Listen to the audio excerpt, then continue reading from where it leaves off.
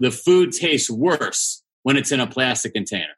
Believe me, I have a long way to go in the businesses I'm involved in and in my own personal use. But there's no reason why I shouldn't do it, because selfishly, the food tastes better and I feel better when I see it. Like, you're just waking me up to stuff I already believe in, but I kind of dropped the ball on. When the world turns back on after COVID, we have some work to do. We put on 325 events, millions of people a year. And so we could really make a big impact. Welcome to the award-winning Leadership in the Environment podcast. We guide you to living better by your values. We bring you relevant views on important topics without doom and gloom. We focus on awareness and action. It's about bringing fun, community, and connection to your everyday life. If you're new to the channel, please consider subscribing and turning on notifications. Let's do this. You're in for a treat. Joe and I start talking business in the conversation, so you'll hear things happening while we're talking.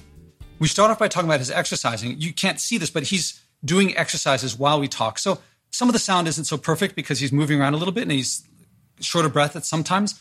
Then we start talking about my plans to swim across the Hudson River, which I'm planning to do 48 hours from when we recorded this, which is to say like 47 hours from now.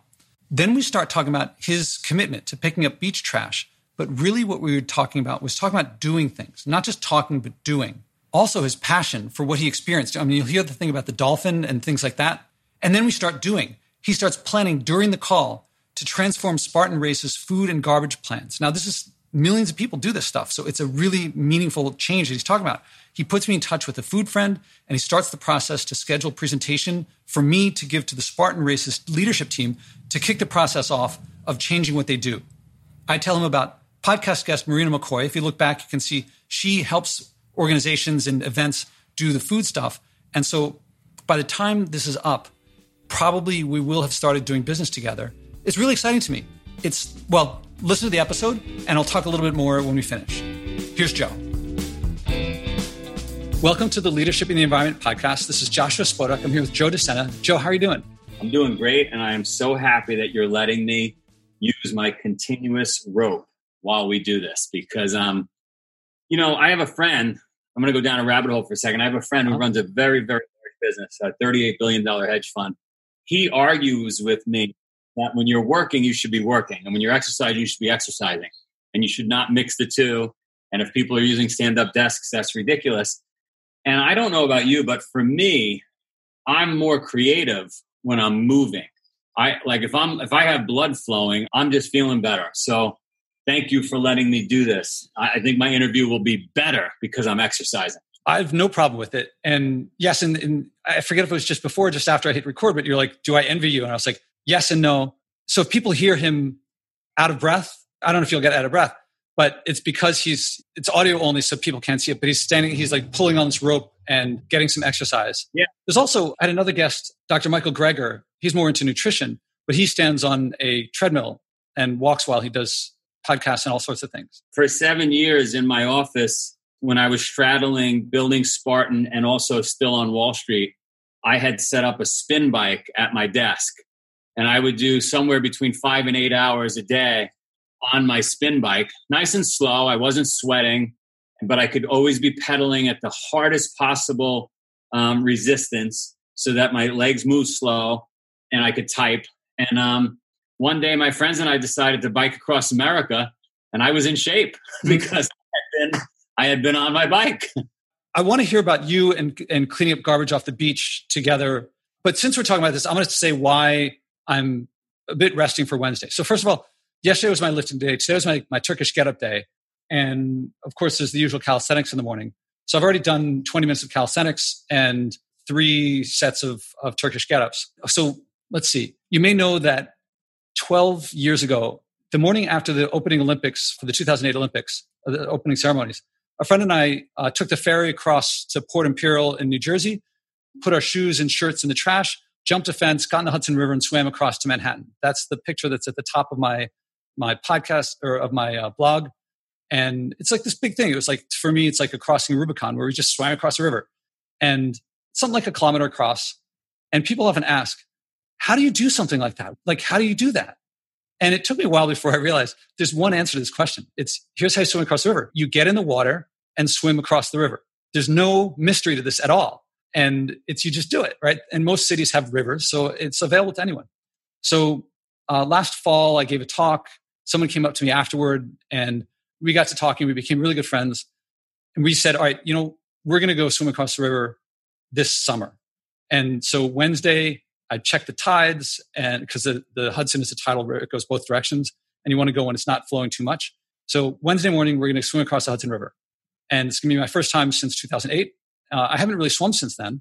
So just because I am going to be like half a kilometer from land for a bit, so I want to rest up and be prepared for that. So that's like, it's possible that by the time this posts, I've died and drowned in the middle of the river, been swept out to sea, or hit by some giant boat. But there's not that many boats this time of year, during the COVID stuff. We're going up north of Port Imperial is about where the 60s or the 70s on Manhattan are, the streets. And there's not that as many boats go up there because most of the docks are down at the 40s and below. So that's my big thing that I'm looking forward to on Wednesday. First of all, congratulations. I'm jealous. Second of all, I want to go down a rabbit hole on something very important that you said that you and I should dive further into, both on this podcast and maybe an article afterwards. I've had countless instances over 20 years where people have said to me, these are very, very accomplished people, Olympic wrestlers, Olympic wrestling coaches, CEOs, military. And they would say to me, how did you do that?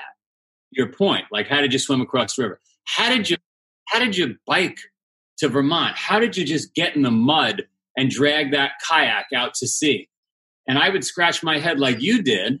And I'd say, I don't know what the fuck you're talking about. Like, do it. I don't understand. But people, this is really important, right, for your podcast. And this is really important for you and I in our missions.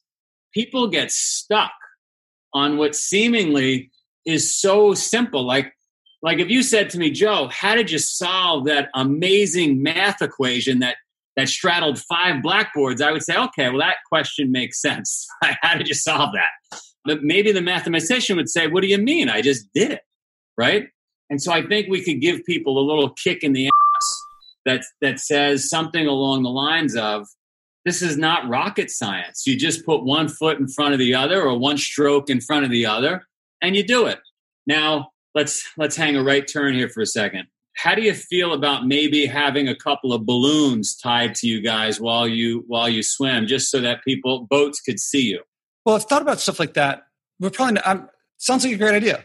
Actually, it turns out that the guy who I was going to do it with, 2 years ago, this guy came from England, and he's really into not pollution stuff. And he had a bike with pontoons, and he rides this bike around in the water in London, in the Thames, to generate attention for all the garbage in the Thames. He rides this bike on the pontoons, picks up garbage, and people are like, what's this? And he's like, it's about garbage, right? So he gets attention.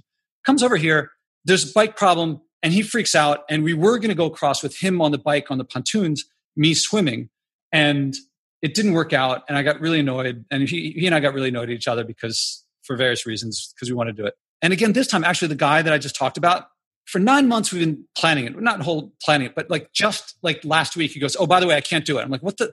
He's like, oh, my wife, kids.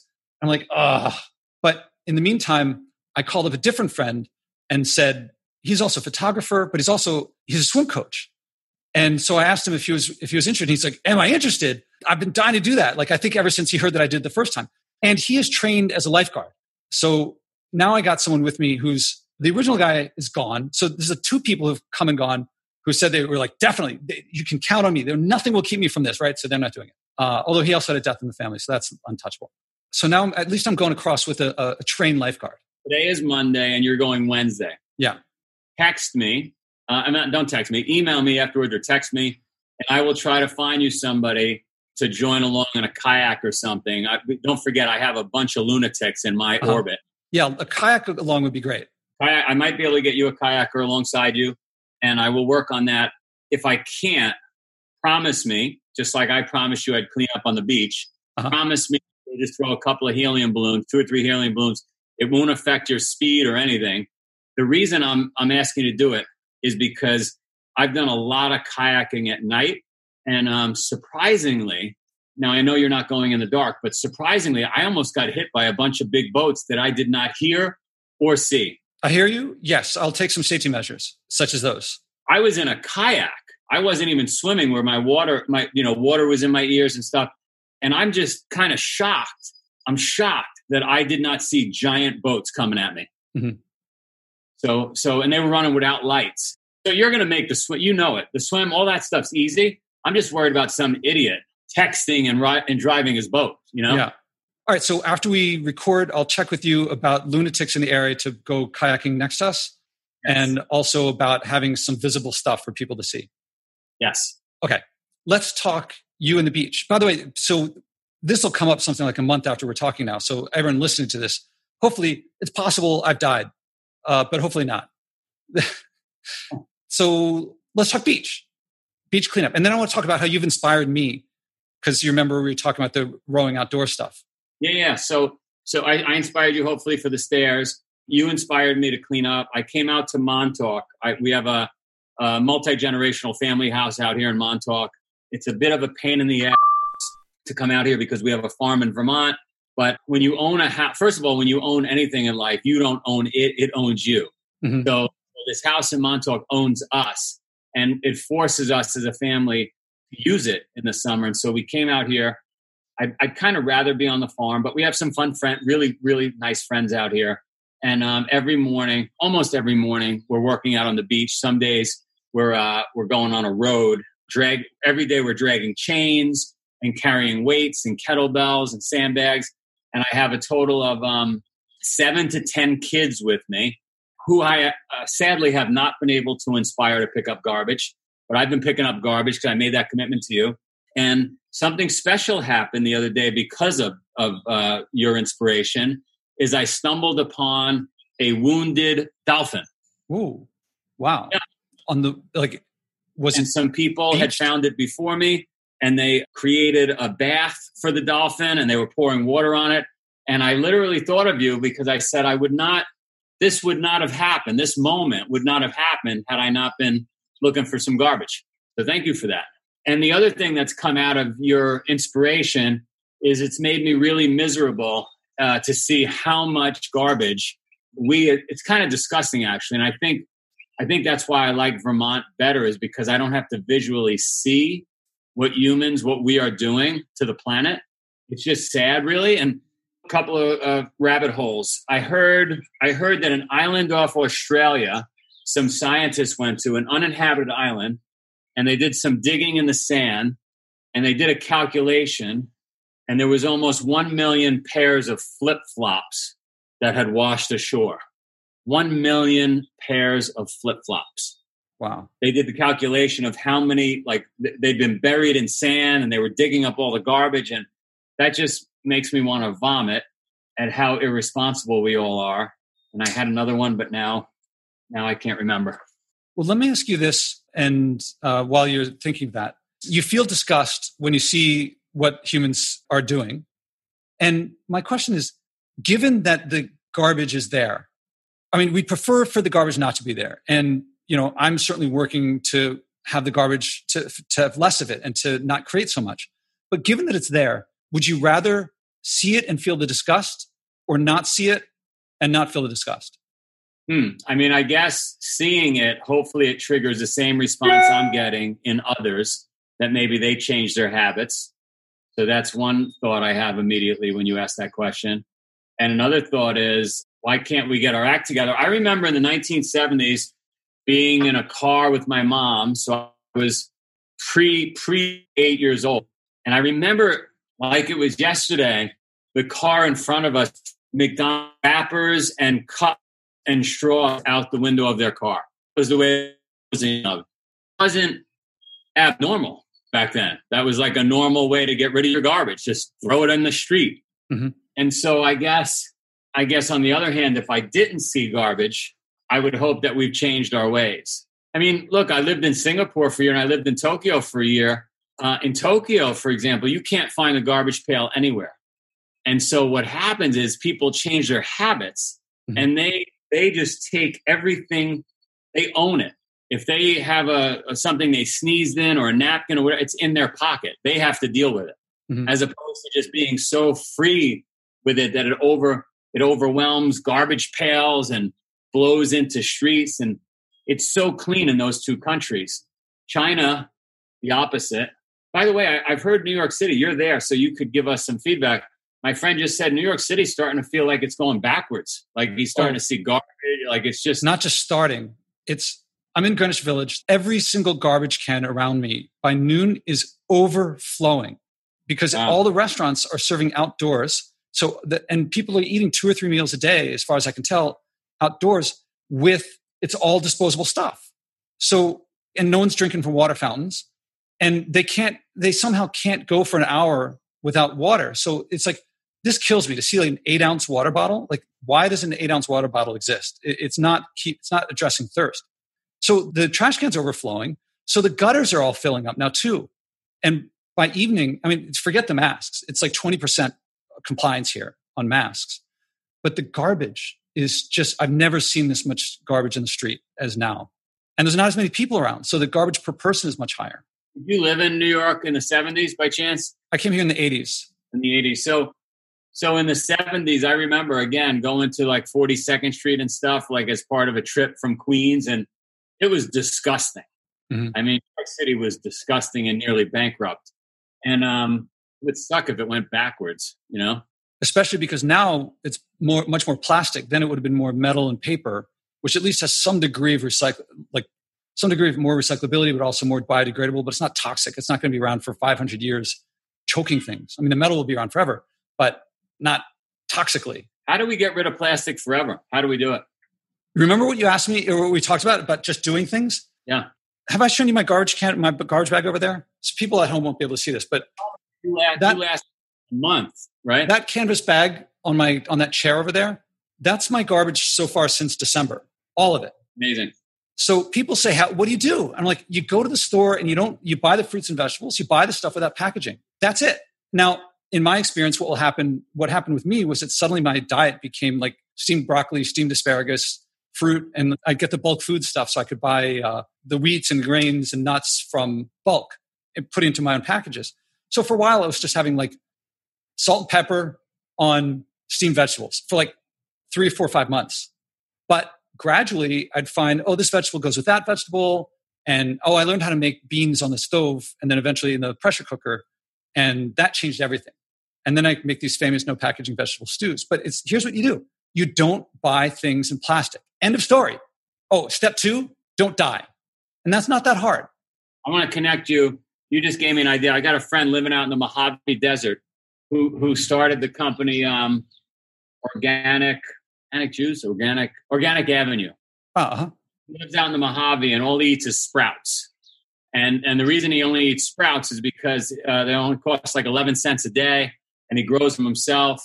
And I'm going to connect you with him because between the way you handle garbage and the way he handles food, we could change the world. Yeah. And I have to say, I don't know if they're still around, but there at least have been a couple Organic Avenues around me. And I see a fair amount of Organic Avenue plastic cups or paper cups in the street after they're being used. Let's talk to him about that. But I think he's changed his ways and now he's only eating sprouts. He admits that, 20 years ago, he would eat like a chicken right off a rotisserie on the street and he just didn't have a clue. And he met a girl who was a vegan and it just changed everything in his life. So we got to get you in. He's a sprout guy. You're the garbage guy. He's a sprout guy. Cool. Yeah, I go through a lot. Well, I've thought about sprouting stuff, although I just keep pressure cooking it. And yeah, from when maybe college up until a few years ago, there was always ice cream in my freezer. There were always pretzels and chips in my cupboard. And now I don't know if there's enough money in the world for me to eat that stuff anymore. And I didn't decide, I don't want to, I didn't say I'm going to not like this anymore. It just gradually became more and more disgusting and more like those Snyder's of Hanover pretzel bits. I used to love them. I couldn't stop eating them. And now I keep thinking maybe I'll try a couple just to remind myself what the taste was. And then I think of it going into me and I'm like, not worth it. I don't mind going to the grave without remembering what that taste was. Meanwhile, I eat these nectarines I had. Fruit in season is just unbelievable. I can't put into words how much more I love that stuff than I ever thought I could. I'm going to call Doug right now. Let's hang on a second. Let's get Doug on the phone. I'm going to tell him I love just waking people up and So yeah, listeners, like as you speak, it's happening. Yeah, I just love making it happen. Let's see. My man, Doug Sprouts. Sometimes I call him 3 a.m. I just wake him up. Hey, buddy. Hey, listen, you're on a podcast right now, and we're talking garbage, Snyder pretzels, and Sprouts. All right. Well, the most important thing is Sprouts. That's right. Sprouts don't generate garbage. Sprouts generate the most nutritious food on the planet at the lowest cost per ounce per gram with the most nutrients, and anyone can grow them for pennies a serving. So let's just get into Sprouts. We just need Sprouts. Sprouts forever. So I'm going to connect you two guys. And my buddy, by the way, is swimming across the Hudson River here, the host of the podcast. He's swimming across on Wednesday, right? Yeah. So about 48 hours from now, we should be just finishing. Yeah, he's going to swim across. Hopefully he doesn't die. Knock on wood that he doesn't die. And he'll incorporate Sprouts into his whole mission. He's got one little bag of garbage since December in his apartment. He literally creates no garbage. Yeah, leave not zero. No impact. I love it. And Doug's living out in the Mojave. You can't be accumulating a lot of garbage out in the Mojave Desert. No, I'm like one of the few people that goes to Burning Man that actually leaves everything behind because I bring in Sprouts and then I fill up a porta potty. So, yeah. Because otherwise, you know what happens to trash. It goes into the ground and it lasts for like 100,000 years. So we got to get away from plastic. We got to get away from single-use packaging. And we should be buying Sprouts in bulk. Yep. All right. In bulk.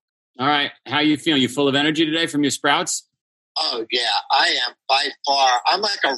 This is my container of lentils. So I bought a 50-pound bag of lentils the last time. Doug, we're looking at a 50-pound bag of lentils. That is the bomb. So Doug, what's your favorite thing to sprout? Broccoli seeds? I think broccoli seeds, because of the whole like cruciferous vegetable sulforaphane, are something that I use as like I grow my own multivitamins through broccoli seeds. And 1 cup of broccoli sprouts has 60% of the recommended daily allowance of vitamin C, and they have chlorophyll, and they have fiber, and they have that miracle glucoraphanin, which forms the sulforaphane. So I think you have to be consuming at least 4 ounces of broccoli sprouts every day. When he does sprouts, is it just getting the stuff wet, or is it the thing where you put that layer of stuff in the trays? No, just water. Just water, right, Doug? Yeah. We're at a level that I'm trying to do this for the masses, and all you need to sprouts is some sort of vessel to hold water and seeds, and then a method of straining them, and then you have it. And as opposed to waiting weeks, months, years for your food, you can have edible sprouts in days. So Doug, what he does is he puts a little water in, and then he strains it out. What, about 1 day later? You put the water in, you soak them, you strain them, 8 hours, 12 hours later, and then you rinse them and strain them twice a day, and then you could start eating like the lentils 2 or 3 days, broccoli sprouts 3 to 5 days, and you're golden. Awesome. All right, Doug, I'm going to connect you guys. You're going to be, you guys together are going to literally eliminate all the garbage in the world, and everybody's going to, restaurants are going to close anywhere unless they're selling sprouts. It's just going to be, you could eat anything you want as long as it's sprouts. Yeah, look, I think the thing is, I'm okay with eating mature vegetables, and I love fruit. The point is, you don't want to be eating processed garbage, which totally corrupts your microbiome and gives you food cravings to eat things that will literally destroy you. Destroy the planet. Yep. All right. Love you, buddy. I'll see you. Good to meet you. You guys connect with it. Well, I'm going to connect you guys.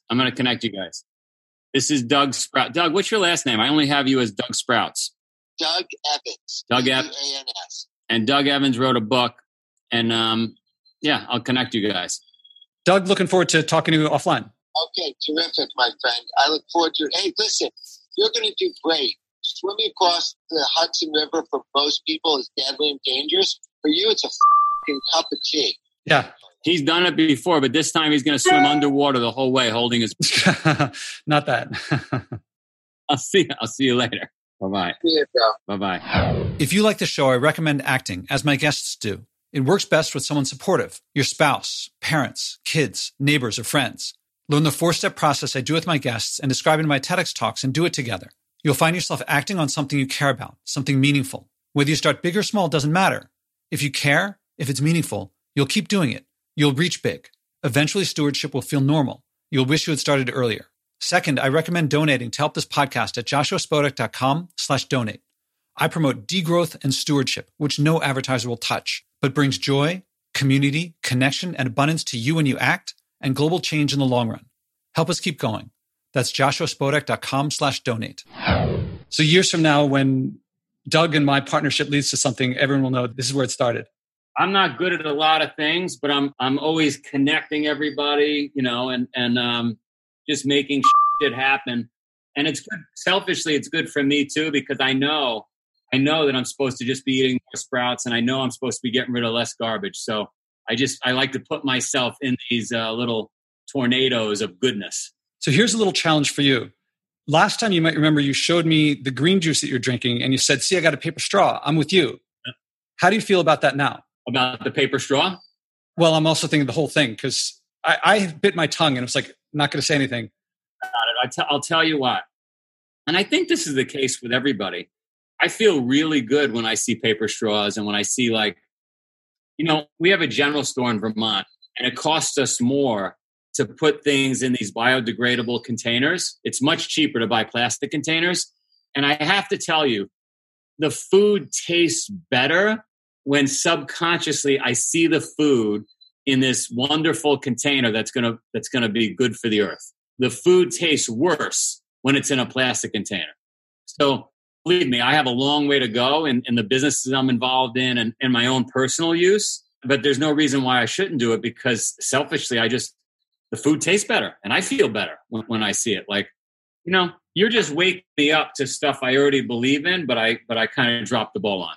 That's what I'm glad you said that, because a lot of people do or don't act, or a lot of people don't act because they think to themselves, look, what I do is not that big of a deal. And when I divide that by 7.7 billion, it's really nothing. Well, there's a couple things to that. One is, if you enjoy it anyway. And don't forget, we make a big impact with Spartan. When the world turns back on after COVID, we have some work to do. We put on 325 events, millions of people a year. And so we could really make a big impact. This is what I'm talking about. It's not whether the first thing you do is big or small. It's whether you care about it.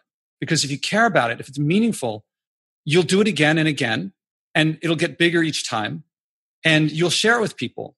And every now and then you'll hit someone like Joe, who has founded and runs this really big thing, and it makes a really outsized impact. And if you like it, why not do it anyway?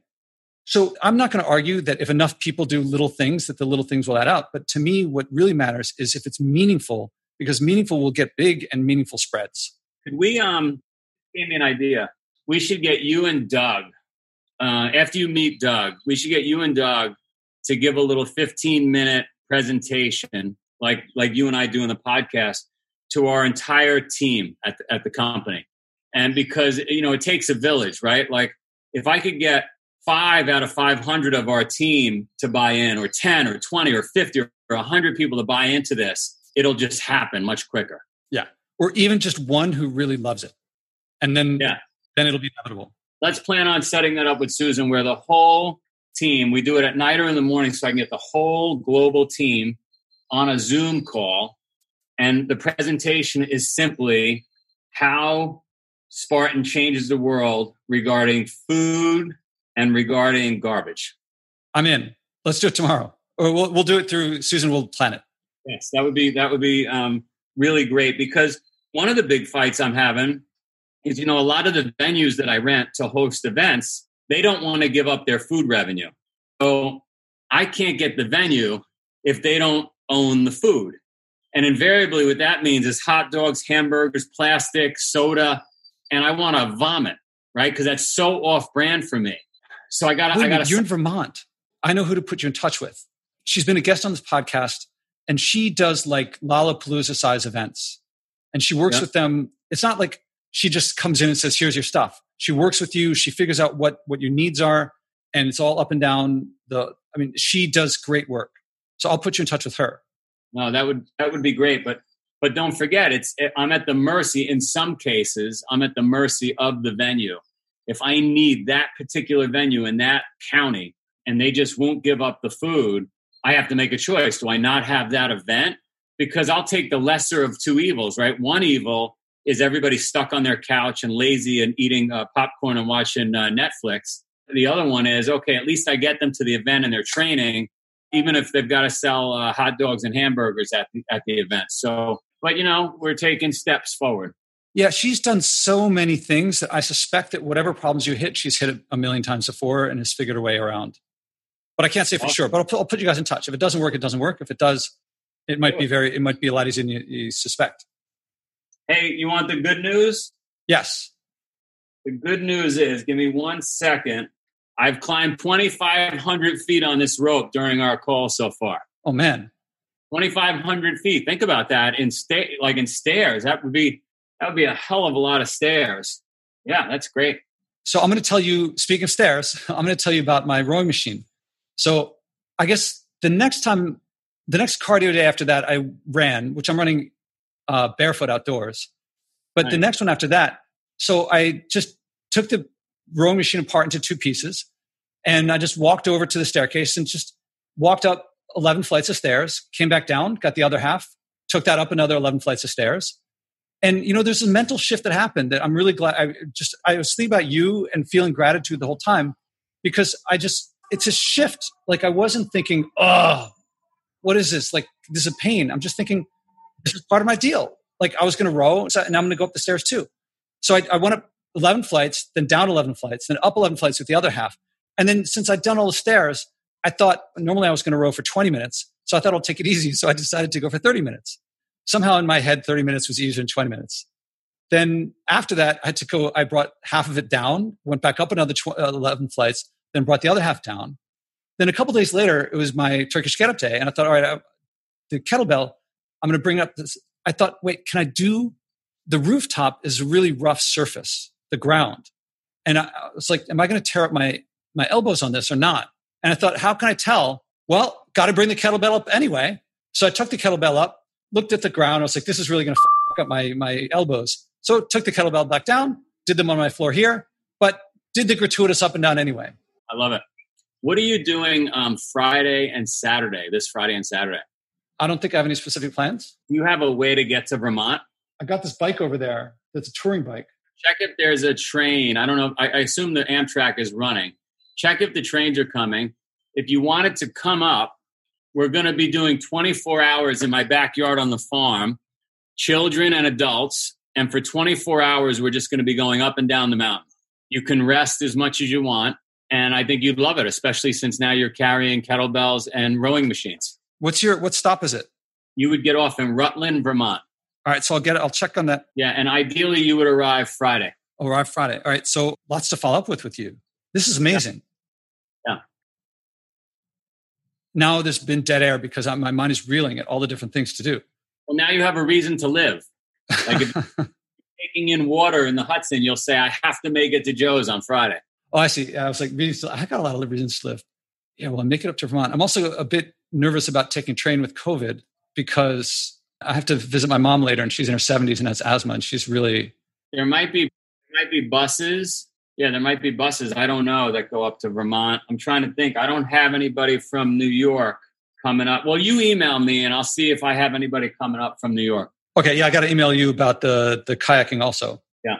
Well, man, now I'm stuck with all the stuff, and I'm thinking, should we wrap up the conversation now? Because it's hard for me to hold a conversation. It's hard for me to talk to you while I'm thinking about all this follow-up stuff. Call it a day. I got my garbage to pick up. You got your stairs to climb, and you got to get ready for your swim. Yeah. And no, I love having, to be part of this. This is great. This is doing it. The thing that I figured out about, you just got to get in the water and swim.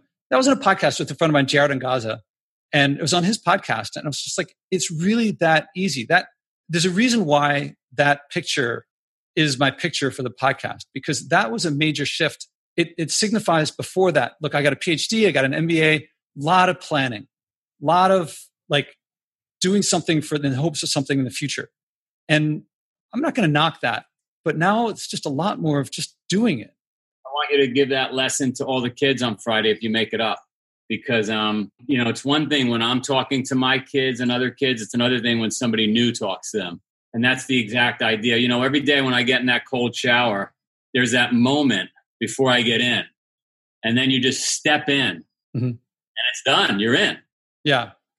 You just got to cross that line to do great things. Just got to cross over the line. Yeah. When I first started doing my first cold shower, I was inspired by Joel Running's blog. But then, I had 30 days straight to do it. And eventually, I don't know about you, but like actually doing stuff, you develop tricks to make it easier, to make it work easier. Yep. And with the cold showers, I was doing 5 minutes minimum. This is like December into January, I forget what year. And to make sure I did the 5 minutes, I would set my timer on my phone to go off after 5 minutes. And then I realized I set it for 5 minutes and 10 seconds. And so I had 10 seconds to get in and have the water on. And it was just a nice little trick that it did the trick. And when you do it, the first couple times you do it, it's hard. The first couple times you do something, you're figuring it out. And then you figure it out. Like right now, carrying the rowing machine up the stairs, it bangs the wall a lot. Like it's a really bulky thing. And I don't want to break the rowing machine. So I got to figure this out. Like, how am I going to carry it up the stairs without keeping hitting the wall so much? I also don't want to mess up my building. So it's a challenge. I don't know. I got to figure it out. Doing it will solve it. You got to be very thoughtful and you got to carry it. And it's going to be a little more painful, but that's good. Yeah. How to hold it. It's like really, it's not easy. And I'm thinking, yeah, well, you're carrying rocks up hills. Rocks aren't made ergonomic either. No, rocks are not that. I've always enjoyed bulky, unorthodox things to train with. Rusty chains. I carry a chain and drag it. Matter of fact, I dragged it this morning a couple of miles. Yeah, I love just doing crazy, unorthodox things. This is really fun. I'm looking forward to, I feel like the closing line of Casablanca. Louis, I think this is the beginning of a beautiful friendship. I agree. And we're going to throw Doug in, and it'll be a three-way friendship. And then I'll pull in some other crazies that have unique angles on the world we live in. I'm going to close right there. Unless you have anything to wrap up with, anything I didn't think to ask. No, I'm good. Hopefully we could make, be safe, use the balloons if I can't get a kayaker, and then hopefully I see you Friday. All right. Joe DeSena, thank you very much. Thank you, Sarah. I'll see you. I'm recording these words just after my conversation with Joe. Since this recording, for you to hear it, has to go through my editor and so forth, if I made the swim and I visited Vermont, I probably would have posted about it to my blog a while ago. I've already checked. Amtrak does not serve Rutledge, Vermont, I think because of the pandemic for now. But the friend I'm swimming across the Hudson with lives in New Jersey, so he has a car. He's a fitness guy, so he loves the idea of carrying rocks up and down a mountain for 24 hours. He's also a fitness trainer, among other things, so he loves helping kids. The big picture, I love seeing how a couple conversations and actually doing things, not complaining about others have to act or government or corporation should, that they lead to results. And this is a joy. This is why when people say what one person does, it doesn't matter. They're missing the point. It's not how big or small the first thing, that's not what matters. It's, do you care about it? Is it meaningful? Because if it's meaningful, then small will inevitably lead to big. And if it's meaningful and you care about it, you'll share it with others. Look, I'm not going to argue that little things don't add up if enough people do them. But what matters is big things that get shared. And that's what this is about. I think you saw it happening here, and I don't think this is the end of it. And probably by the time you're hearing this, bigger things have happened. But I'm recording it now. I can't wait to see what happens. How many people are bringing a message of joy from what everyone calls saving the environment, but I call the future?